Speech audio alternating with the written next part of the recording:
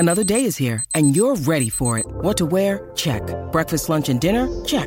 Planning for what's next and how to save for it? That's where Bank of America can help. For your financial to-dos, Bank of America has experts ready to help get you closer to your goals. Get started at one of our local financial centers or 24/7 in our mobile banking app. Find a location near you at bankofamerica.com/talktous. What would you like the power to do? Mobile banking requires downloading the app and is only available for select devices. Message and data rates may apply. Bank of America N.A., member FDIC. When you need mealtime inspiration, it's worth shopping Kroger, where you'll find over 30,000 mouth-watering choices that excite your inner foodie. And no matter what tasty choice you make, you'll enjoy our everyday low prices, plus extra ways to save, like digital coupons worth over $600 each week. You can also save up to $1 off per gallon at the pump with fuel points. More savings and more inspiring flavors make shopping Kroger worth it every time. Kroger, fresh for everyone. Fuel restrictions apply.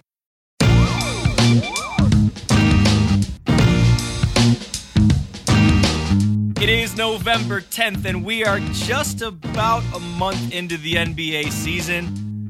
And what a year it's already been. Chaos on and off the court. We've already got some big-time surprises out west, some out east. Big-time MVP candidate-like performances. It's been a fun, albeit really crazy year already, if you want to just talk about on the court. But, man, I'd love to talk about what you guys thought of this week, just because of the 15 games, 15 minutes apart thing that the league did the night before Election Day. Also had 13 games on Wednesday evening. And I've already had some really solid games, some fun times. We're going to talk a little bit about the Cavs. We're going to talk a little bit about the Celtics. And I'll tell you why. Because joining us this week on Keep It at 94, it's my man Ethan Fuller, news desk editor, writer, social media savant, up-and-comer, Boston Globe standout. Reminds me of a younger me. I'm not going to say that. It's going to make me feel old. But E-Man, welcome to Keep It at 94. You're taking Brian's seat today. Brian Fritz out and flying for his coworker who's feeling under the weather. So we're bringing it a little bit younger this week. We've lost about 20 years, 25 years of age, co-host wise, but glad to have E-Man with us today. Thank you so much, Spencer. That was a great intro. Hope I can provide some energy, spark off the bench type of situation. So yeah, thank you. I appreciate it. Sure thing, man. So first thing I want to ask you, the way that the season started, and you've written some really good stuff at basketballnews.com. Most recently, if you want to dive in to your Jaden Ivey analysis, which you were just a guest on Pistons podcast with Matt Derry up there in Detroit. Yes, I was. Ivey's been awesome. It's been a really, really fun year in general, just watching this rookie class, if you want to start there. Obviously, Paul's been amazing. Ben Mathurin had another insane game last night. Tari Easton's been fun over in Houston. You could really bounce around. You got Ivy, all these different players coming in and contributing right away, and doing it with this type of production immediately. You don't really see a whole lot. So it's been really fun to watch the rookie class. And yeah, just this season in general, seeing what different young guys are learning and taking the next step. I would assume who's another guy I wrote about who I've really enjoyed watching. Just the young talent in this league. It's so crazy right now. And I'm obviously kind of biased with recency bias, but it feels like it's just a special collection of young players out there right now. It does. And I love it because they're the ones that are going to be carrying the torch here soon. And they're already just kind of making their mark. Like, I'm still sitting here wondering why the hell no one's talking about what Shai Gilgeous-Alexander's doing. Like, how is no one seeing this? That he's going out there, and I think it's something stupid to the tune of like 38-6 or something like that. The last time I checked, at least. And I'm not like a huge numbers guy, but I mean, just watching the way that he's operated this year, I still think the Thunder got screwed on Wednesday night against the Bucks a little bit. That was a fun game to watch, by the way. Javon Carter went for a career-high 36, double overtime game. Felt like I was watching Javon Carter in Morgantown playing for Bob Huggins, the way he was shooting the ball, getting inside the paint, making, creating looks for his teammates. But I will say, watching OKC. And I know this is already kind of going off subject, but it's kind of not, because it's a young team and we're talking about young players. I was just enjoying just how much the youth of the Thunder played into why they didn't come out on top of that game. Like, they are so in the right positions. They make defensive plays. You know, Lou Dort got a strip on somebody last night, and then somebody took it right back, like, after that. Or, you know, Poku makes a huge dish there down the stretch and then just gets big bodied by Brook Lopez down there in the paint. You know, Josh Giddey, another, oh my God, did you see the inbound pass on the cut to Trey Mann? It was just terrific. And by the way, I want to watch more Trey Mann. He looks like he's not only gotten a better build, but it seems like because of last year, he's kind of, you know, enjoyed getting that confidence along the way. So, like, there's all this stuff. The Baby Thunder, it's always Baby Thunder always. That's what I put out on my Twitter. I always tweet that out, Baby Thunder always. But yeah, I watched the end of that Thunder Bucks game on Wednesday, and I was like, this is hysterical, because they are making such good, timely plays, and then they're just giving it right back. Yeah, it definitely still very much a learning process with a lot of the Thunder. But I guess just starting with Shai, it's crazy. He's basically unstoppable is obviously a really hard word to use, but he's pretty close to that level, just driving the basketball now. He drives by far more than anyone else in the NBA. He does it really efficiently. He just has this whole like change of pace ability that he can do even when he's like down further in the paint. It never really feels like he's always full speed all the time. He's just like shifting gears so easily. And yeah, you can kind of lose track of it because he makes it look so easy and effortless. But yeah, he had 39 last night. Another just insane game from him. And yeah, like you said, a lot of the Thunder players, it's just nice to see them keep taking further steps. Poku, again, very kind of wild card player, but I think we're starting to... Did you see the three that he missed? Yeah, I did. He missed it wide left. It was for a go-ahead moment too, and it was after he made a really big stop on defense. It's just so funny because you can see the youth.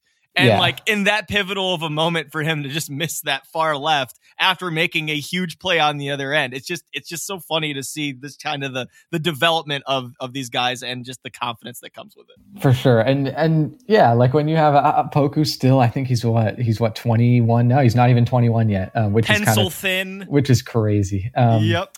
And so like you're definitely going to get those moments, but I feel like in the early part of the year, it's definitely his best start to an NBA season ever. It feels like he's finally putting a little bit more consistency into the start of the season, whereas a lot of times in his prior seasons, it's been kind of him stumbling around and then figuring things out in spring. And so I think the fact that he's at least like he had 17 and 10 last night, 2 blocks, 2 assists, 2 steals. He's starting to put it together a little bit earlier, which is exciting. And then, yeah, Trey Mann, I mean, he is asked to do a lot for a bench player on the Thunder, just with kind of what he has to create for himself. And he does a really, really good job, especially for a second-year guard. Really enjoy him. Jeremiah Robinson Earl, I like a lot of what he does, even though it won't always show up on the box score. Lou Dort is just super fun to watch, even as the efficiency offensive side of the ball radically goes up and down. I just love watching the energy that he plays with. And yeah, Giddey's going to be a highlight reel every night with his passing. Jalen Williams has come back now, and he's starting to get some rotation minutes, and he's starting to make it work a little bit.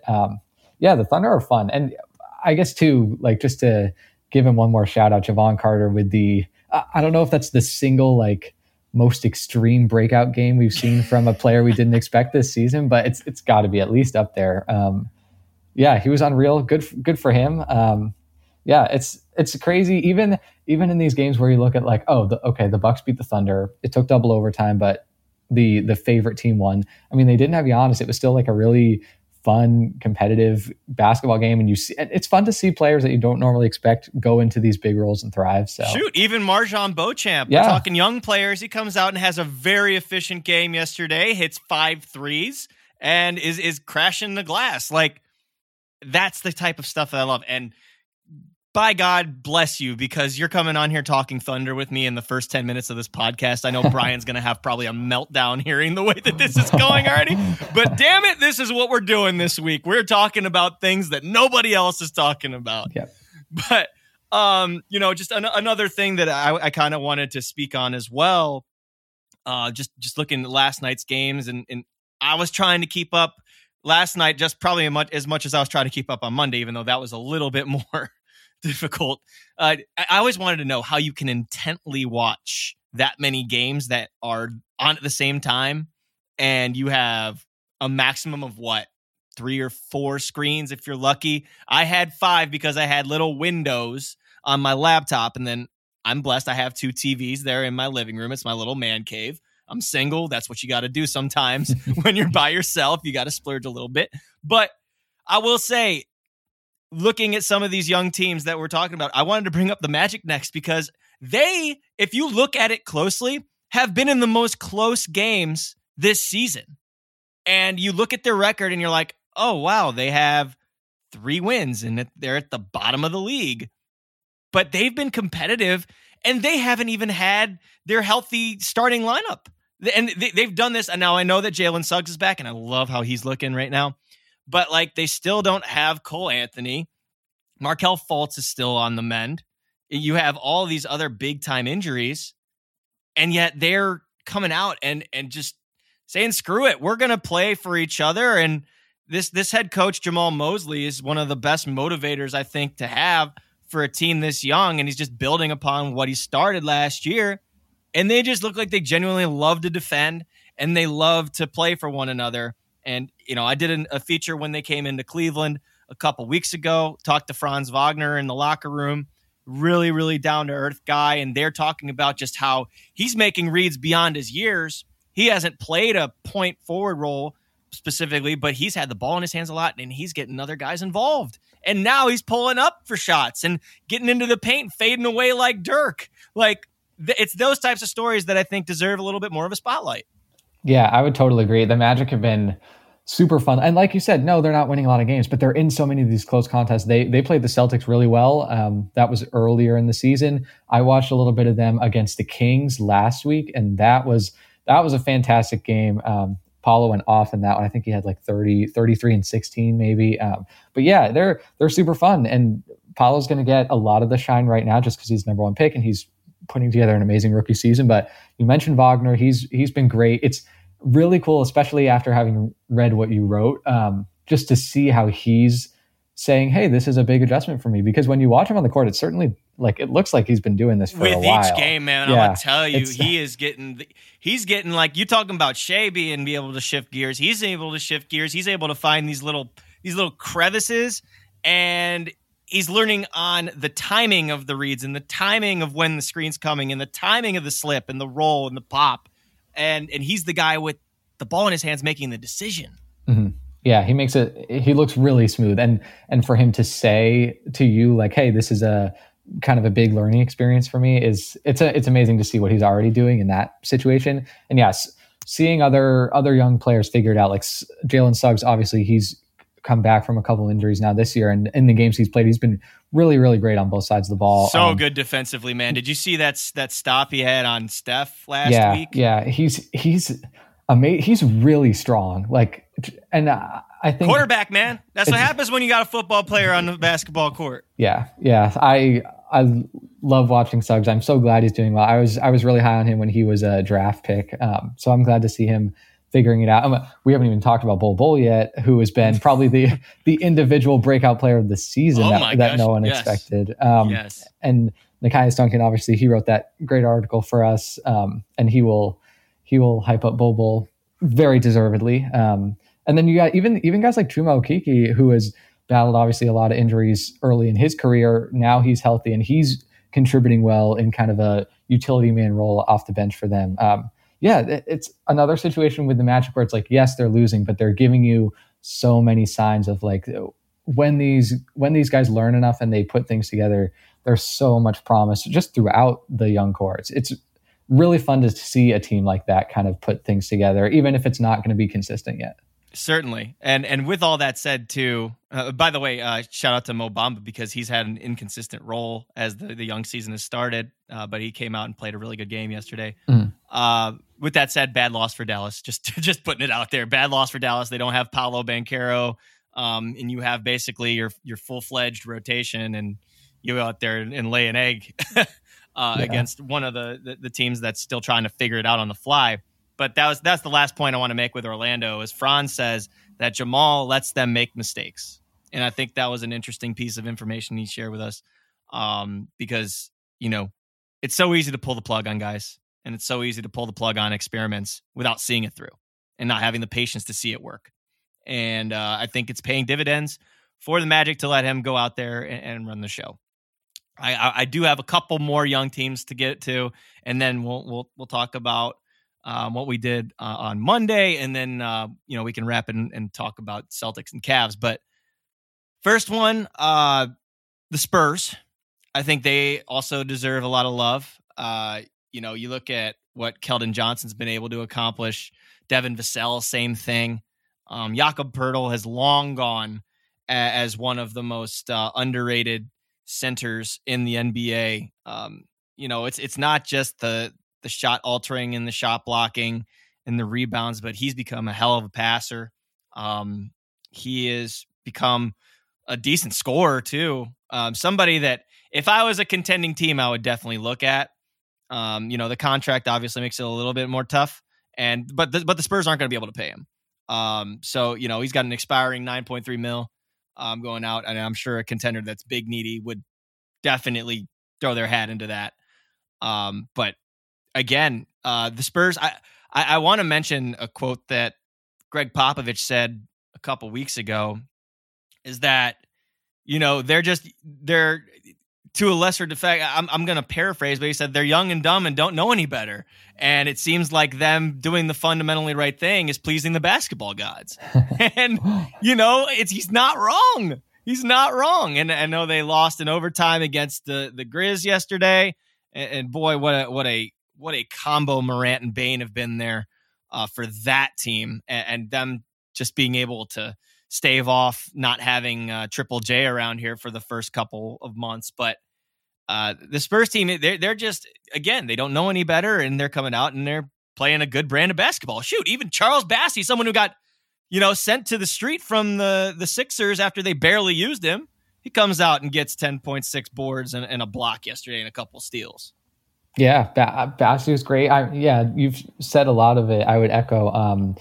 Poeltl, just given the situation that the Spurs are in with them allegedly like rebuilding and everything, you're obviously that takes the spotlight away from him a bit. But he's been really, really great, and it's kind of crazy that he is a lottery pick, and it doesn't. Like, he doesn't really carry that pedigree, it feels like, when people discuss him, but he's really come into his own. And I think whether the Spurs hang on for him for however long they can, or a team decides to trade for him, like he goes and makes your center rotation better in any capacity, just because he's so solid and he doesn't need the ball a whole lot.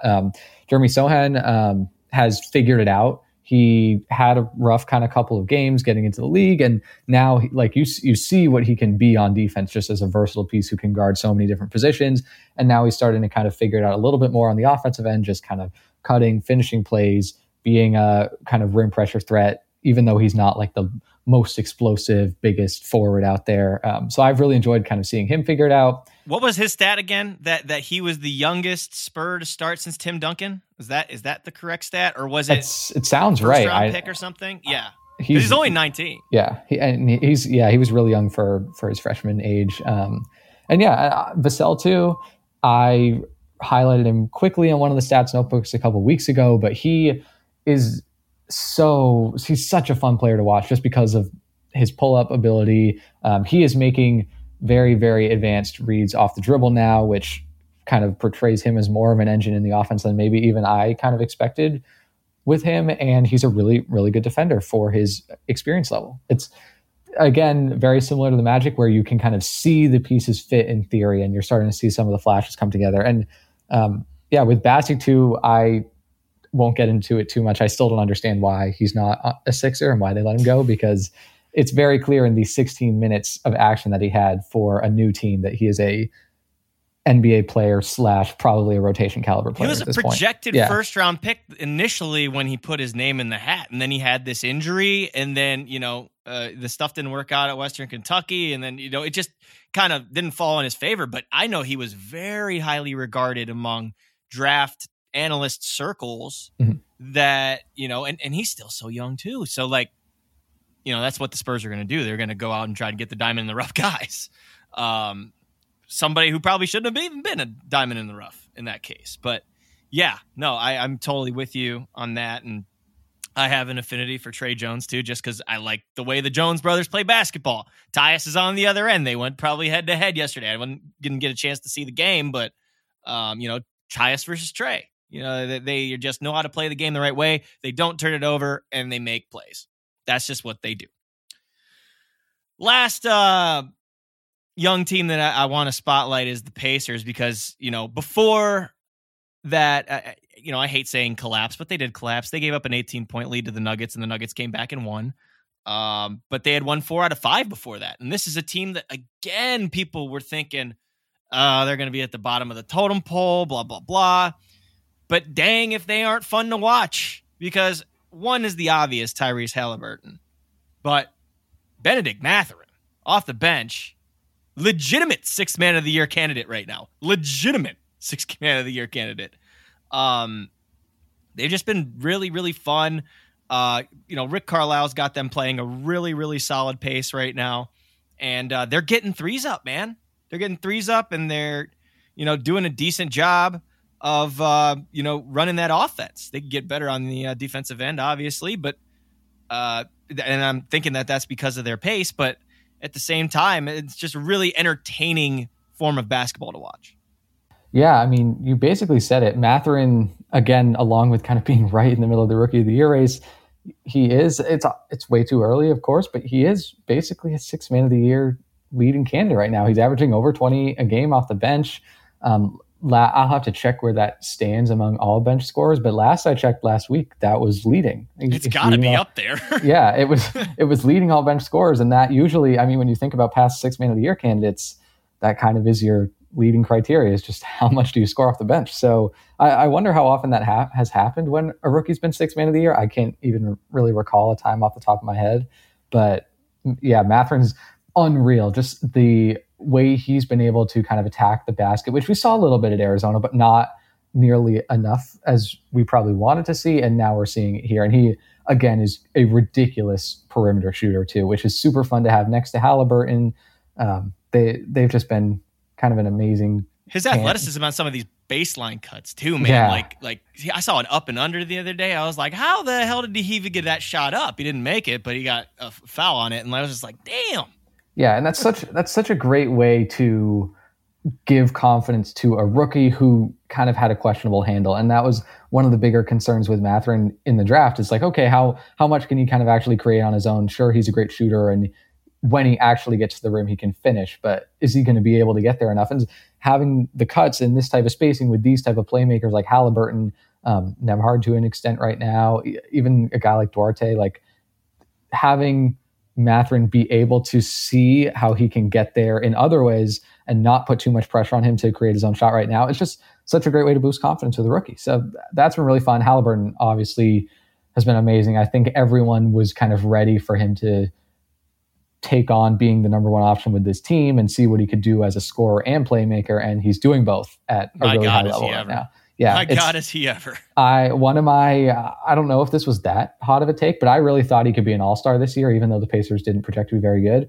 I haven't made way too early all-star teams yet, but I feel like he is at least in the conversation, if not probably like around that list right now. He's been amazing. And yeah, just the Pacers have been really, Isaiah Jackson too has started to get more and more minutes. They've played him with Miles Turner a little bit. That's been really fun. Turner in his own right. I know there's always going to be conversation around his future with Indiana, a conversation that he himself has created on the Woj Pod sometimes. But he, in his own right, he has been very good now that he's gotten healthy this season. So it's been fun to see that, like with all the other young teams, it's been fun to see the Pacers kind of put these pieces together. Rick Carlisle has done a pretty good job given the situation that he's been asked to coach in.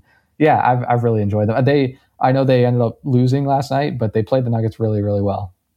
They did. And I think, we got to give a little bit of love too. Now, we're still on this young player train. Andrew Nembhard stepped up. He's being in the starting lineup now. You mentioned Duarte, but Duarte's out for a month or a month and a half with an injury. So now you've got Nembhard who's got to step in and step up. And he's looked the part so far, and I really liked his game at Gonzaga. So I think that's just a really good another piece that they can add to the puzzle and see where it takes them, because again, these young teams, they're just looking for guys, and the more stabs you can take at it, the better. Yep.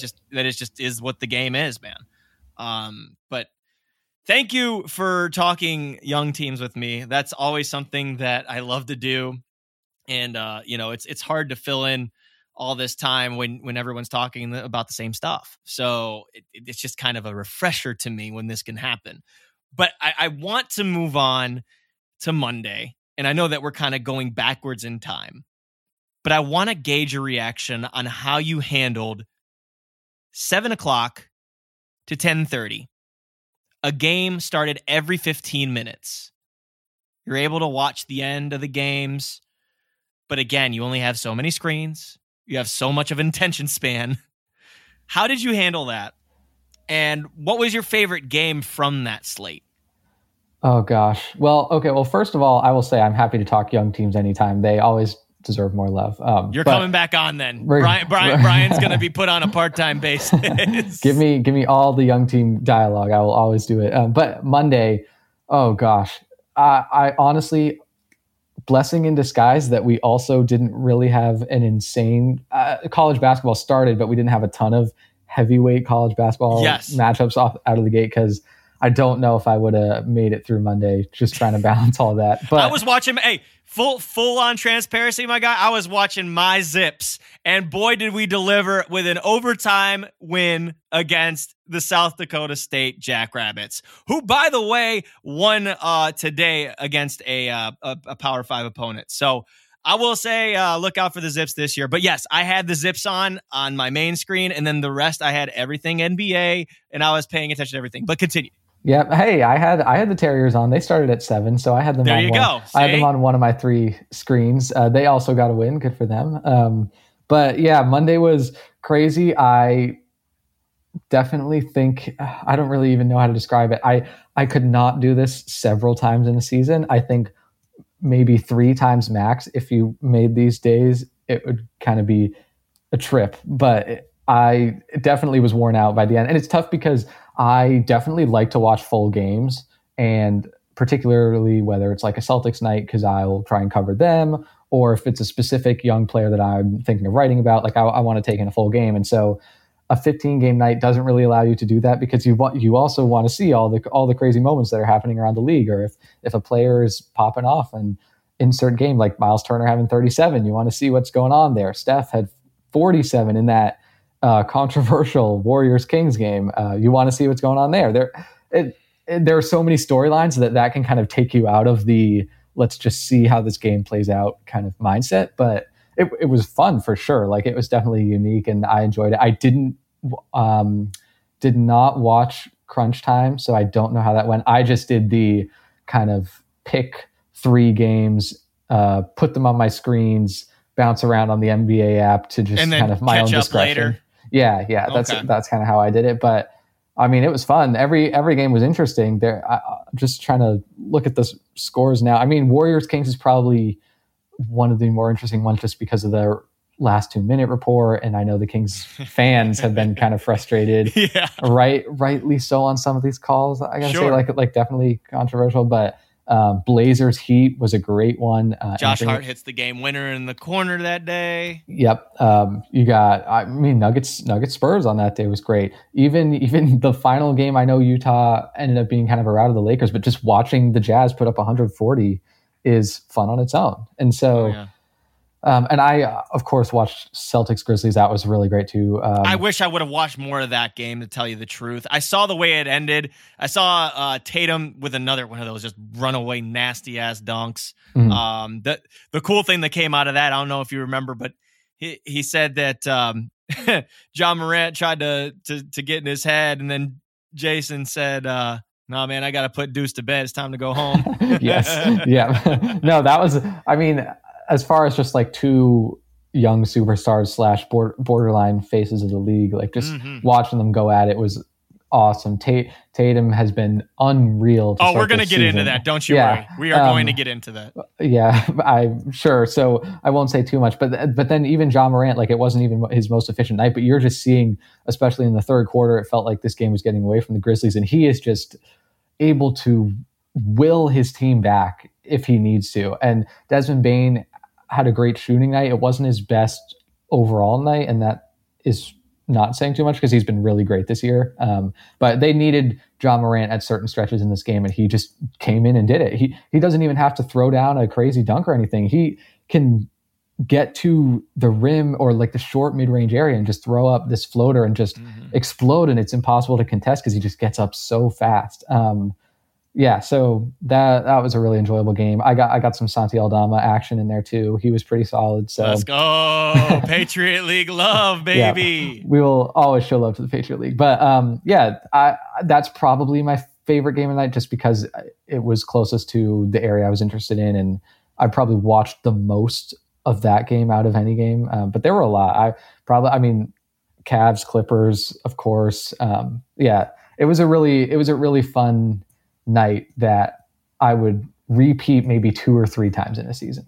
I enjoyed Houston, Orlando most because, again, I'm just so weird. I'm a straight weirdo when it comes to the NBA.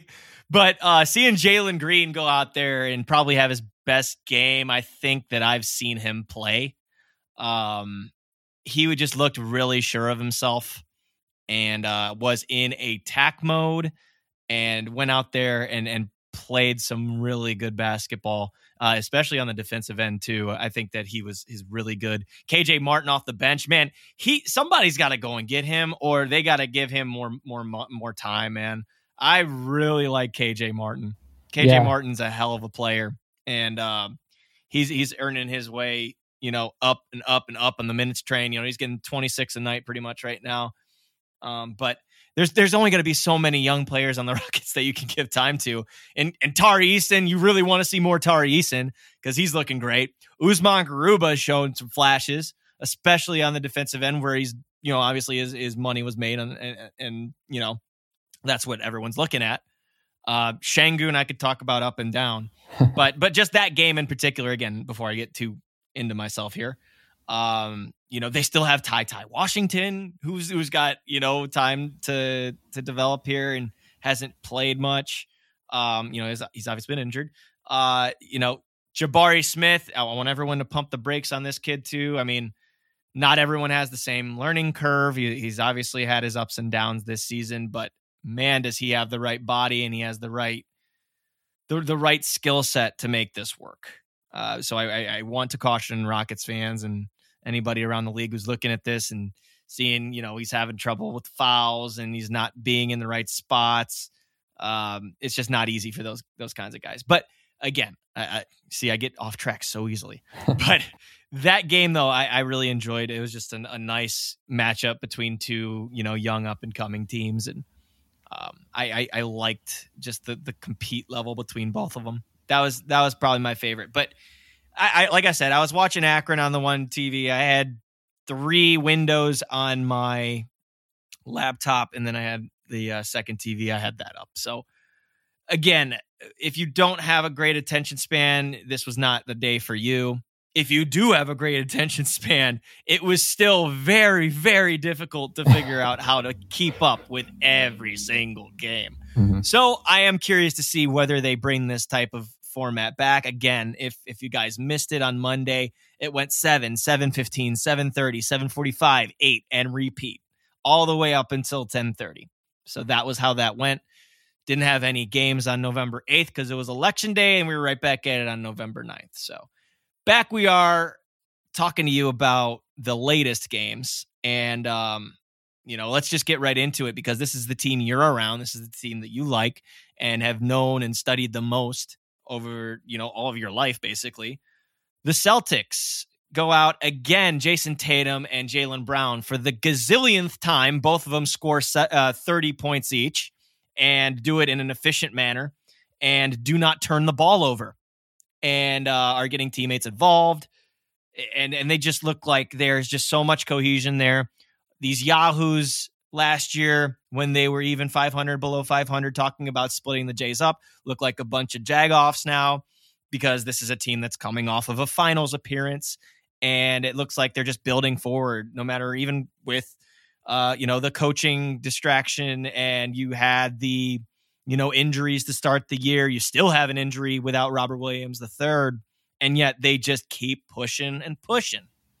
Yeah. Oh, it's crazy. And to be fair, like, they did put up 128 yesterday. The Pistons have, I believe, still the worst defense in the league. So kind of expected that they would go in there and take care of business. But the Celtics, it's crazy. I'm working on the stats notebook, and it's going to be about the Celtics half court offense. They are averaging 107.3 points per 100 possessions in the half court. That is almost 7 points better than second place. I believe Cleveland is second and maybe tied with Dallas. And the gap between the Celtics and the Cavs and Mavs is the same as the gap between those two teams and the Knicks, who are in 20th place. Like, they are in another stratosphere with what they're able to do in the half court. And it's been unreal to watch. Tatum obviously has been if you're going to do a way too early MVP conversation, he's right in there. He's just looks so fluid. The fact that he is shooting the ball well to start the season, which he normally doesn't do. He is continually growing as a playmaker. He kind of arrived there last season, and he's just building on that now. But he also, Joe Mazzulla is just using all these delay cuts and using Tatum as a screener and slipper, and just using him off the ball in so many ways that it makes it easy for him, because he doesn't have all of the defense focused on him all the time. And it just looks like he's getting his buckets in a much easier fashion than he's ever done in his career. And he's scoring more than he ever has in his career. And so Tatum's been just such an interesting watch. And the fact that he's just been amazing on both ends of the court has been really cool to see. You got Brown. His season hasn't been perfect, but he had a great night last night. Kind of interesting questions about what he is able to do with the ball in his hands right now, but he still is cutting really well too. They're using a lot of the same actions with him that they do with Tatum. Marcus Smart, again, as much as he rides these crazy shooting hot and cold streaks, he has been one of the most efficient pick and roll ball handlers in the league. I don't remember the exact number, but Synergy was putting that out there on the NBA site, and he has done a really good job just kind of being methodical in where he wants to get to, making the right plays as a passer. So again, a lot of people are going to talk about the shooting, and rightly so, but when he kind of is able to take a screen, get downhill a little bit, get into the short range area, they've used him out of the post a little bit more now than they have in the last couple of games. He's been really good there. I hate plus minus, by the way, but I just had to point this out. I don't know how one has 2 points, goes 1 of 6 from the field in 23 minutes, has 11 assists, and only 3 rebounds, and is a plus 22. Yeah. I just have no idea how that happens, but Marcus Smart, I guess that's just how it goes. He's and he's not even playing, like, and other people who cover the Celtics have seen this too, he's not even playing his best defense. He's not to say that he's regressing or anything, but again, with just like the way the Celtics and all their switching that they do syncs up, he hasn't been on the same page a lot of the time, or as much as you would expect from a reigning defensive player of the year. And so he still is, like, this is not Marcus Smart's best basketball, and he is still like a plus 22 in a win. And so again, like, if there's any doubters about his impact on the Celtics at this point, I don't know what to tell you. I don't know how I'm going to convince them. He's a huge part of what they do on both sides of the ball. And then Grant Williams blows my mind every single game. He does. He like adds a new off the dribble move that you just don't expect from a player of his archetype. He's shooting the ball really, really well. Sam Hauser is probably maybe the story of the season, or the story of the last week or two. He dropped 24 last night. He has come in and been exactly what everyone hoped that he would be, as a off-screen shooter, a weak corner shooter, hanging in there on defense. Definitely is probably the biggest target on the team for opposing offenses, but he's battling and he's shooting the ball, again, not to overstate it, he is shooting the ball extremely well, which the Celtics sorely needed. You got Derek White has done a really great job also improving his shooting, especially out of the corner.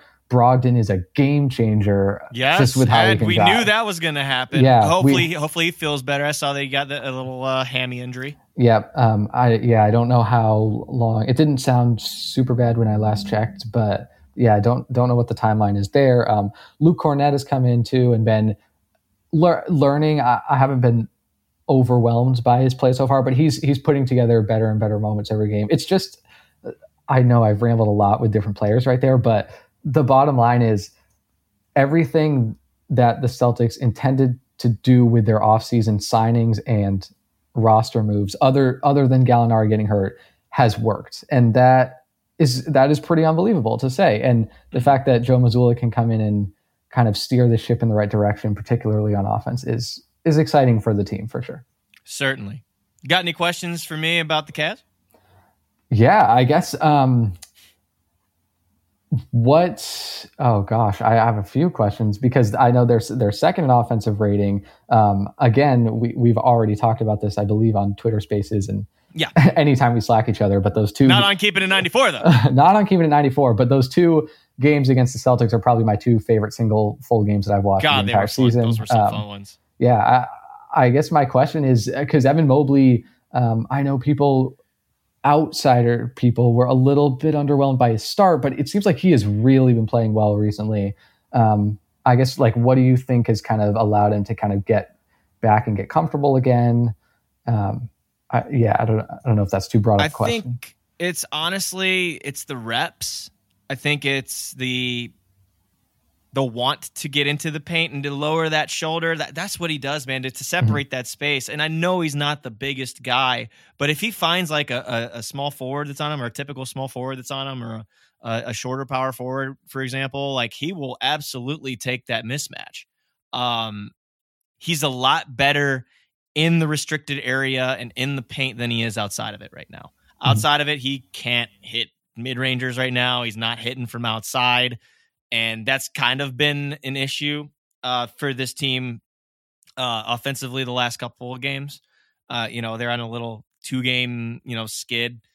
You have the blown game in LA against the Clippers where they were up 11 with 6 minutes. And then you have the Kings game where they came back from a large deficit. It was something like 11, 12 points. And then they were up 6, and then the Kings ended up punching back and getting that win. But as far as Evan goes, yeah, it's when he uses that shoulder and he uses the little jump hook, that's when he's at his best. I think that whenever they put him on the baseline and have him catch guys sleeping or have him in the dunker spot, and, what actually really helps Evan, if you really want to know, is when Garland is coming off of a screen and there's more attention on him, so he's shrinking the floor a little bit, which leaves Mobley for a little path, whether to jump in the air or to get into the paint, whatever it is. And sometimes that's Jarrett Allen too. Jarrett Allen will take advantage of that as well. Donovan Mitchell, he is something. He just looks comfortable and smooth, and like, I can't describe it. He just walks into 30. Yeah. Like that's the way it looks right now. Like, and it's crazy because, there's so many components of this squad that are really, really talented and really good that fit together. It's just with him, it just looks so easy. Looks so easy for him. Yeah. Some other guys might have to battle for some buckets or battle to get by their man. For example, like, I think Karis LeVert's having a terrific season and he's not shooting well at all off the dribble, but he's been really good as a playmaker and getting other guys involved.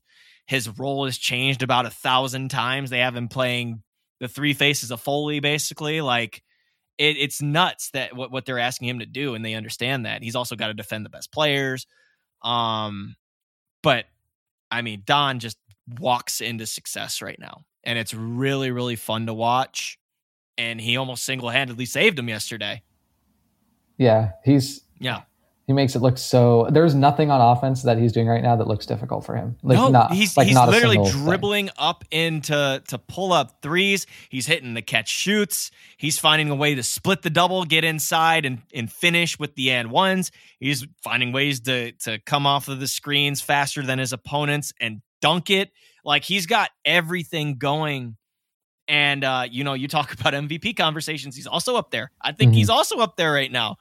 I will say, though, in this little small sample size, the last 3 games, one of which started the West Coast road trip in Los Angeles, is that the Cavs are not defending in first halves.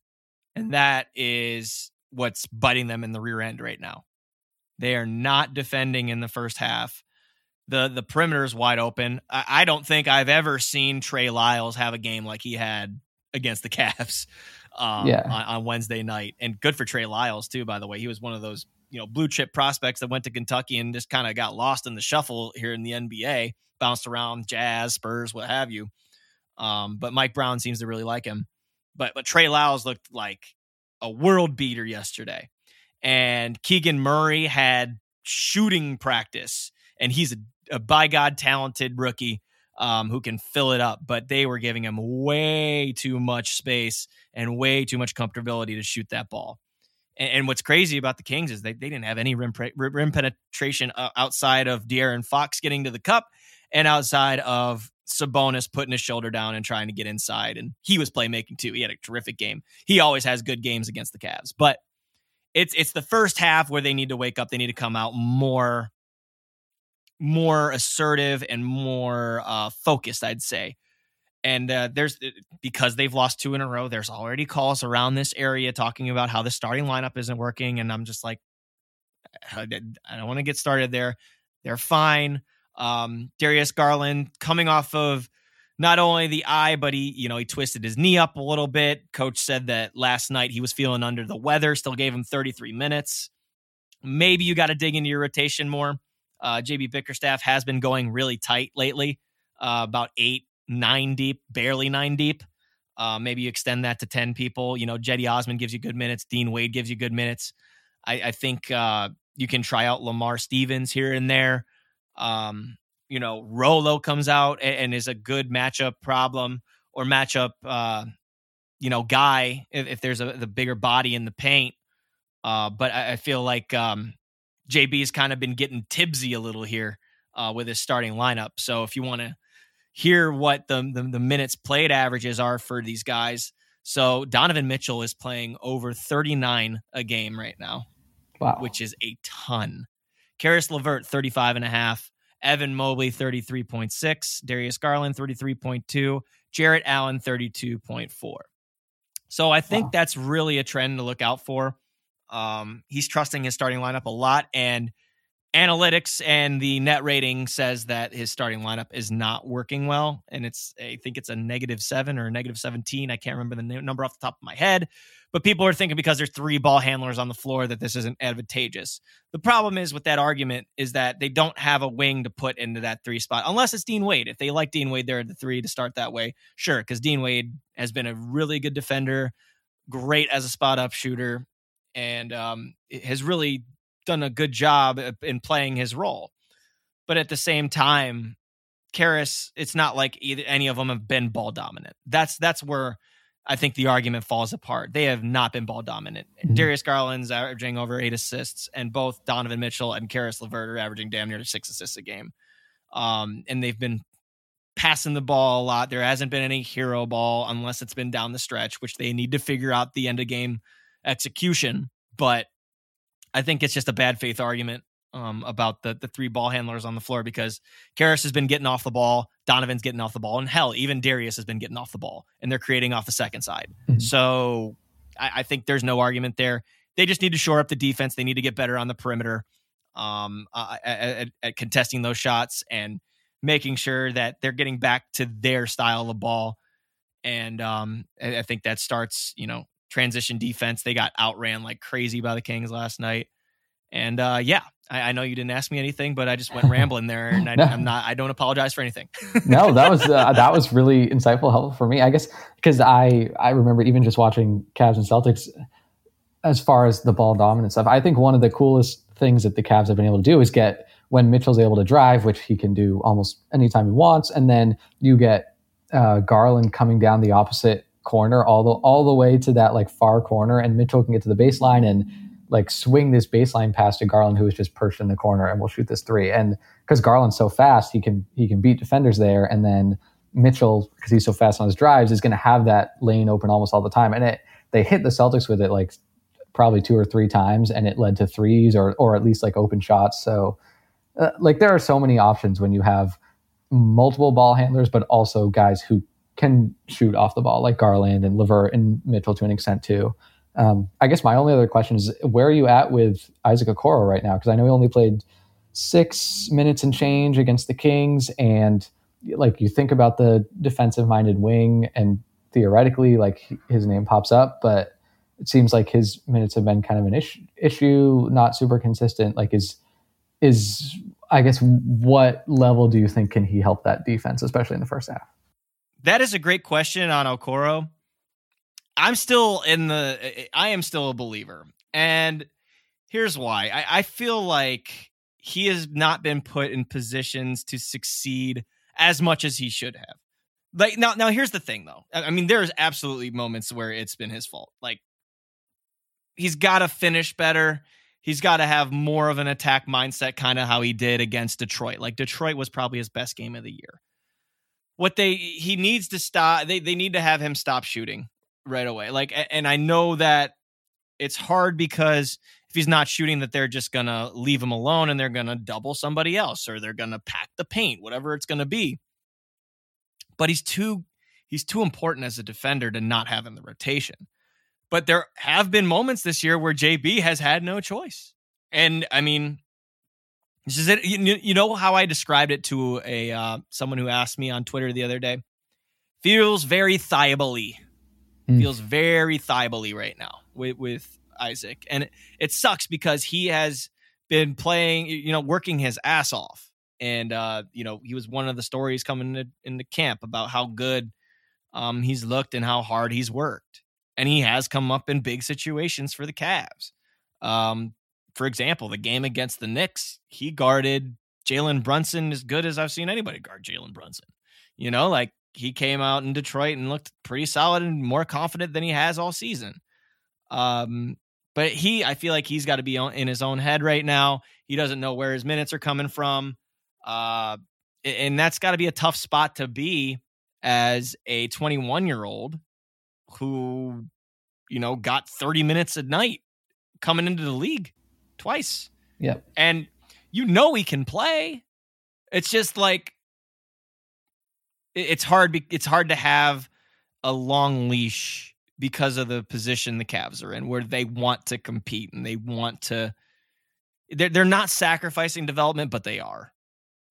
I feel like that's where they're at right now. And, Isaac's got to be better too. Like it's not a one person's at fault, one team's at fault issue.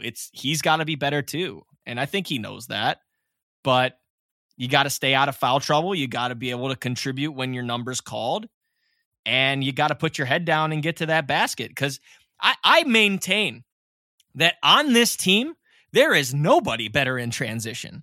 There is nobody better with a head of steam going towards the basket than Isaac Okoro. I truly believe that. I mean, Donovan can dunk the hell out of the ball, don't get me wrong, but I think that Isaac's the most explosive. Like, I maybe I'm crazy, but you watch it, he has a nice Euro step too. He's got a little bit of something in that bag. They just got to pull it out, and they got to have him. I don't know what it's going to take, and maybe it'll be too late before we can figure it out, but I don't know. I just cannot fold on a 21-year-old who's shown flashes in the past. Mm-hmm. Yeah, I understand that. Yeah. All right. Well, I think we've talked everybody's heads off enough here. Do we have any fun games coming up tonight? Let's see. Let's look at the old schedule. Let's see here. Let's see what we got. I think we only got like 2 games tonight or something. Yeah, there shouldn't be. I mean, there shouldn't be many. There were what? It's a Thursday. Yeah, it's a Thursday, I believe. Yeah, we're recording on a Thursday. See, I don't even know what day it is. Do you see how my life is? Yeah, we've got the Wizards and Mavs, and we've got the Hawks and Sixers. 4-game slate. Heat and Hornets, and Pelicans and Blazers. Shout out to the Blazers, by the way. They're defending Shaden Sharp is a gem off the bench. Can't wait till he's starting, but he's got to wait his turn because Anthony Simons is shooting the bullets off the ball. Yep. Damian Lillard's, looking healthy and back. I'm pretty sure he got hurt though. And Jeremy Grant's been a great addition. So that was the last team that I'm going to reference before I get too far ahead of myself. But E-Man, can't thank you enough for being on here with me today. I'm hopefully, next time Brian's out, we can do this again. I think we're a pretty good pair, you and I. Thank you very much. That was honestly super fun. I love bouncing around. Anytime, I'm happy to jump on. Bouncing around the league. That was Ethan Fuller. You can find him on Twitter at ETHMan43. Make sure you give him a follow. He is a young, bright, up-and-coming guy in this business. You're going to love what he has to say and read what he has to say, too. He's one of those film guys. I'm not too much of a film guy, but you can follow me on Twitter at Spin Davies. I am on Instagram at Spin Davies. Again, this is Keeping It 94, part of the BasketballNews.com podcast network. Make sure to subscribe, rate, review, leave a comment, interact with us. Please tell us what you think of this podcast. We are on Stitcher, Spotify, and all of the like. Again, subscribe, rate, review, and subscribe to our other podcasts, too. We've got The Dunker Spot with Nekias Duncan and Steve Jones Jr., Dishes and Dimes with the ladies, The Rematch with Atan Thomas, The Rex Chapman Show with Josh Hopkins, Clips and Drew, and, of course, the Alex Kennedy Podcast. Subscribe, rate, review. I'm going to say it a third time. You're going to get it the third time. It's always the charm. So at least that's what they say. So until next time, when Brian's not flying in the air and occupied in Carolina, and when I come back from Miami, because yes, I am going to Fort Lauderdale for 3 days after I record this. Woohoo! Go Zips. We'll see you next time.